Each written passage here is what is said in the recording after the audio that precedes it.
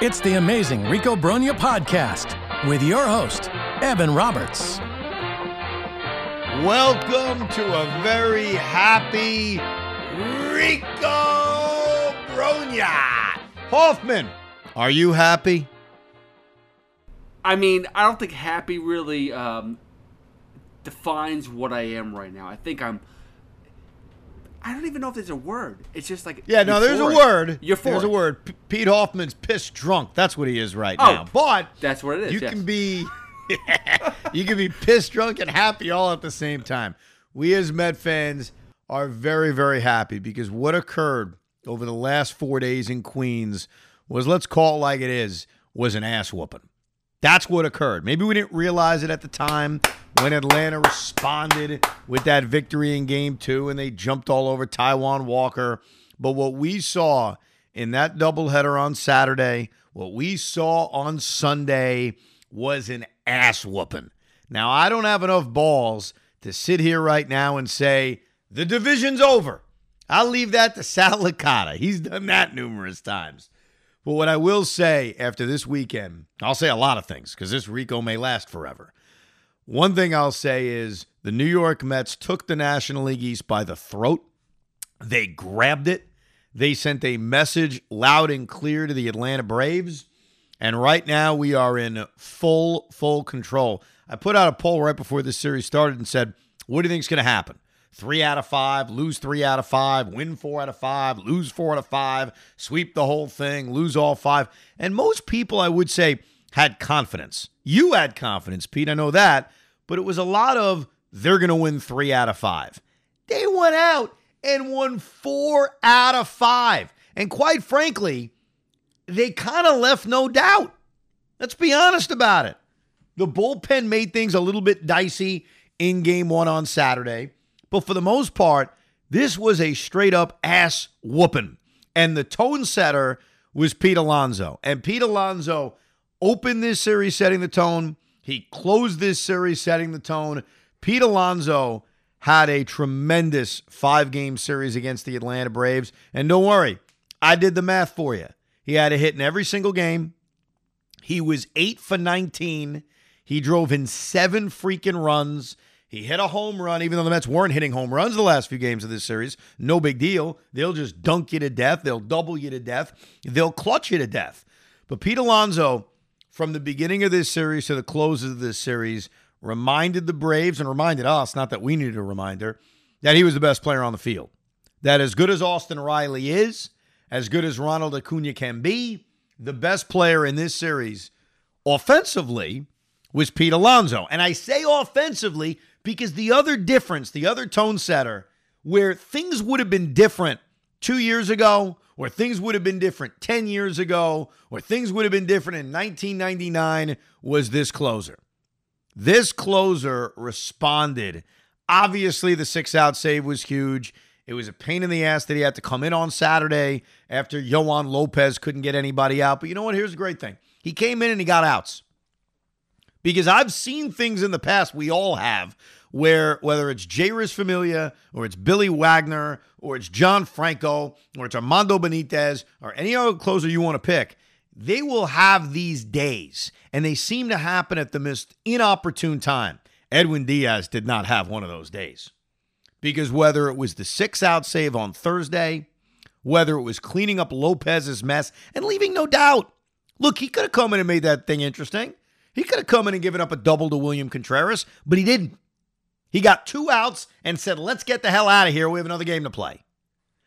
And then, again, look, I know it's not a one-run game, but he comes in the finale of this series against the top of the order, and it was bing, bing, bing, strikeout, strikeout, strikeout.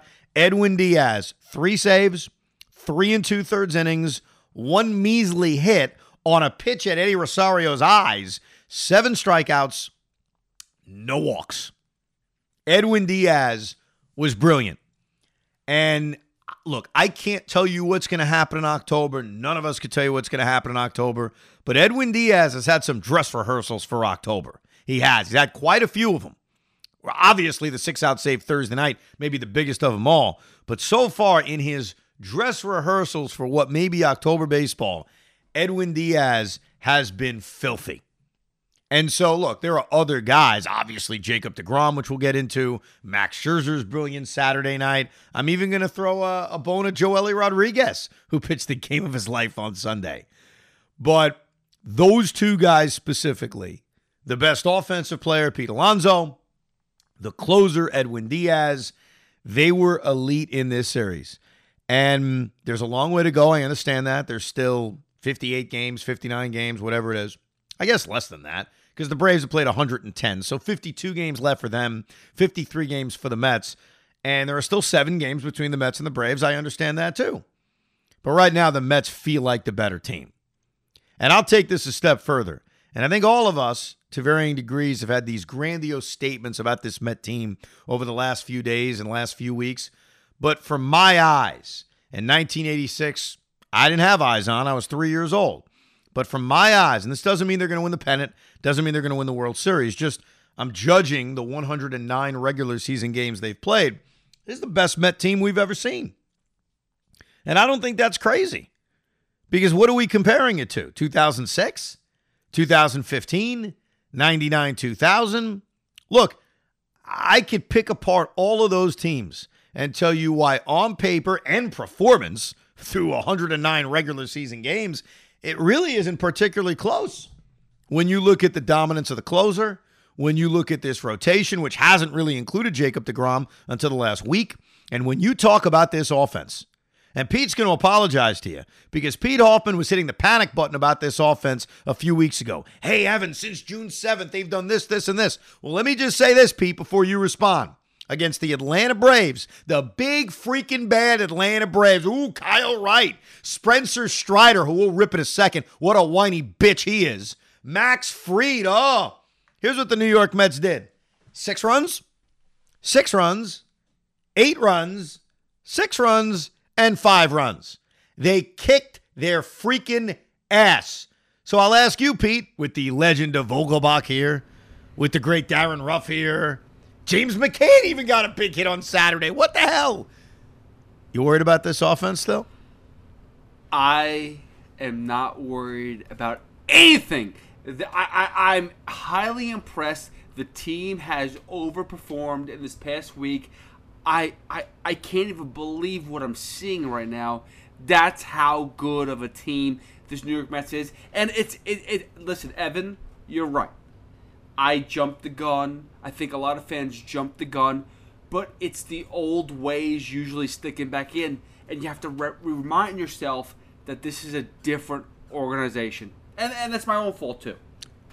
Look, we've all done it. I tell you the moment, and I think this is a good line of demarcation in this season where I started to be very worried. I think I may have alluded to this on the Rico right after the San Diego series, that my dad even texted me Saturday night after the Mets lost to the Padres, and they opened up the second half of the season by losing 4-1. They couldn't hit Yu Darvish. By losing 2-1, they couldn't hit Blake Snell, and they couldn't hit the Padre bullpen. They scored 2 runs right out of the gate at home against San Diego. Well-pitched games, they just couldn't hit. And when you couple that with the loss against the Cubs to end the first half of the year, the Mets had a 3-game losing streak. Their lead in the East dropped to a half game Saturday night. And my dad texted me, "This is our last day in first place." And I'm not mad at him. I don't blame him.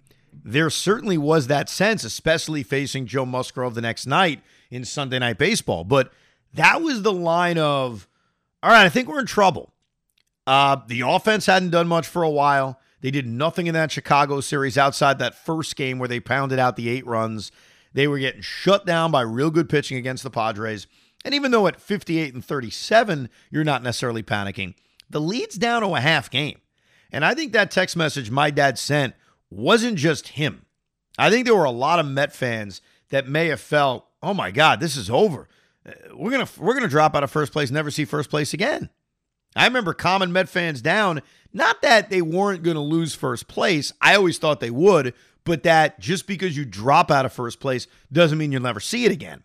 And when you had the New York Yankees coming up a few days later, I think going into that Sunday night game against San Diego on a 3-game losing streak with the lead down to a half game, that was the moment of, uh-oh. Now, let's look at what's happened since, why don't we?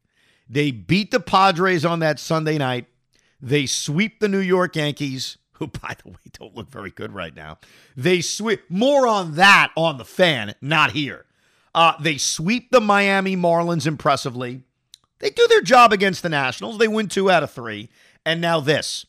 So if my math is correct, I think since that moment of this is our last day in first place, we'll call it that, the New York Mets are 13-2. And oh, by the way, they beat up the Atlanta Braves head-to-head, so we all know what this lead is now. It ain't a half game anymore. It's 7 in the loss column, 6.5 overall. So, look, I don't know if we're going to go back and say June 20th or July 23rd is when everything turned, but I think that night against San Diego, I think it was the height of our paddock, if you had it, whether it was about the offense, in Pete's case, or just overall about this team. But they've responded. And that's the reminder. This team has responded every freaking time they have faced adversity or faced a question about how good they are. So the one thing I will say is this, is that Mets fans, first of all, the fact that San Diego, we've played terrible against. Like, you looked at the 2 series we played against San Diego, it's been brutal. So you have to give a little bit of a pass to Mets fans that the nerves come out through those 2 series. But on top of that, too, again, like I said, the Mets fan is so bipolar. We've been used to the ups and downs. We've been used to the not enoughs. So for us during the trade deadline to see that we didn't get the big bat, we didn't get the left-handed pitcher we were looking for the bullpen, it didn't seem like enough. So for us to be worried about the next 2 months was reasonable. No? How do the bats look now, by the way? How does Darren Ruff and Daniel Vogelbach and Tyler Naquin look for you right now? Just amazing. Right now, things can change. Amazing. I mean, they're locking it up. I mean, Darren Ruff, I've never seen a better right-handed batter in my life. No, stop. Look, I liked what Billy Epler did at the trade deadline with those bats. They are leaning into being a platoon team. We brought up the numbers last week. When you combine Ruffleback, Ruff against lefties, Vogelback, Ruff against lefties, Vogelback against righties, you see an incredibly productive player. Singular player when you combine them, and certainly more productive than Dom Smith and J.D. Davis. The concern I have, and certainly this weekend didn't, alleviate it, despite the wins, is the bullpen. I don't think there's any question. There is still, and I hate to knock out Avino because he's been great. He was shaky on Saturday, but ultimately he got the big out when he needed to. There's really nobody in this bullpen you could trust outside of Edwin Diaz. And I think that's still the thing that hangs over this team. Sure, you could tell yourself Tyler McGill can come back and be a big contributor, and he may, or Trevor May is going to figure things out. But overall, the bullpen, you didn't leave this weekend against Atlanta saying, you see, this bullpen's great. Because it's not. Every time Michael Givens is out there, he's shaky as hell. But what the Mets were able to do this weekend was overcome it. And that's why when you go back to Game 3, and when we talked obviously about the first 2 games of this series, if you missed it, there's an episode of Rico Bronya right after the Braves beat the Mets in Game 2 of this series.